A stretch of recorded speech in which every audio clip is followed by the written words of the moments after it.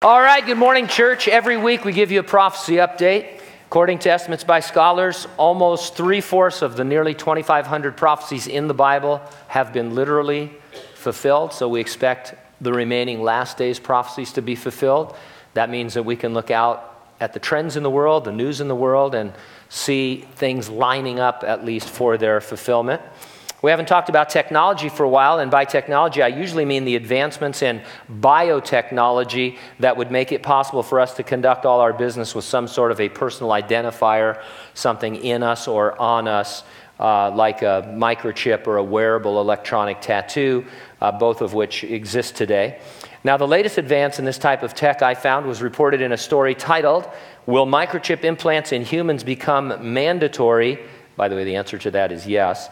Last year, it says, in 2013, the line between man and machine became even more blurred when Stanford University announced its scientists had created the first purely biological transistor made entirely of genetic material. Stanford Assistant Professor of Bioengineering, Dr. Drew Endy, described the breakthrough as the final component needed for a biological computer that can operate within living cells and reprogram living systems. This is fantastic, really. And to some degree, the future is now, with biometric technology already being used in certain wide-scale applications. As writer Michael Snyder informs us, hand-scanning payment methods are being tested around the world. Biometric scanners, RFID tracking devices are already in use in college dining halls and amusement parks, and the technology is even being used in Africa to keep track of who is being vaccinated. Now, of course, we're not surprised at all by advances in biotechnology because this is what the Apostle John saw over 2,000 years ago on the island of Patmos when he predicted the mark that would be on us or in us by which we would conduct all of our business. That's the technology which will eventually be hijacked by the Antichrist in order to control his subjects in the last half of the 7-year Great Tribulation. Everywhere we look, there are signs that these are the last days, that the coming Great Tribulation is upon us, and beyond it, the second coming of Jesus. Israel is a nation again, just as predicted 2,500 years ago. It's nothing short of a miracle.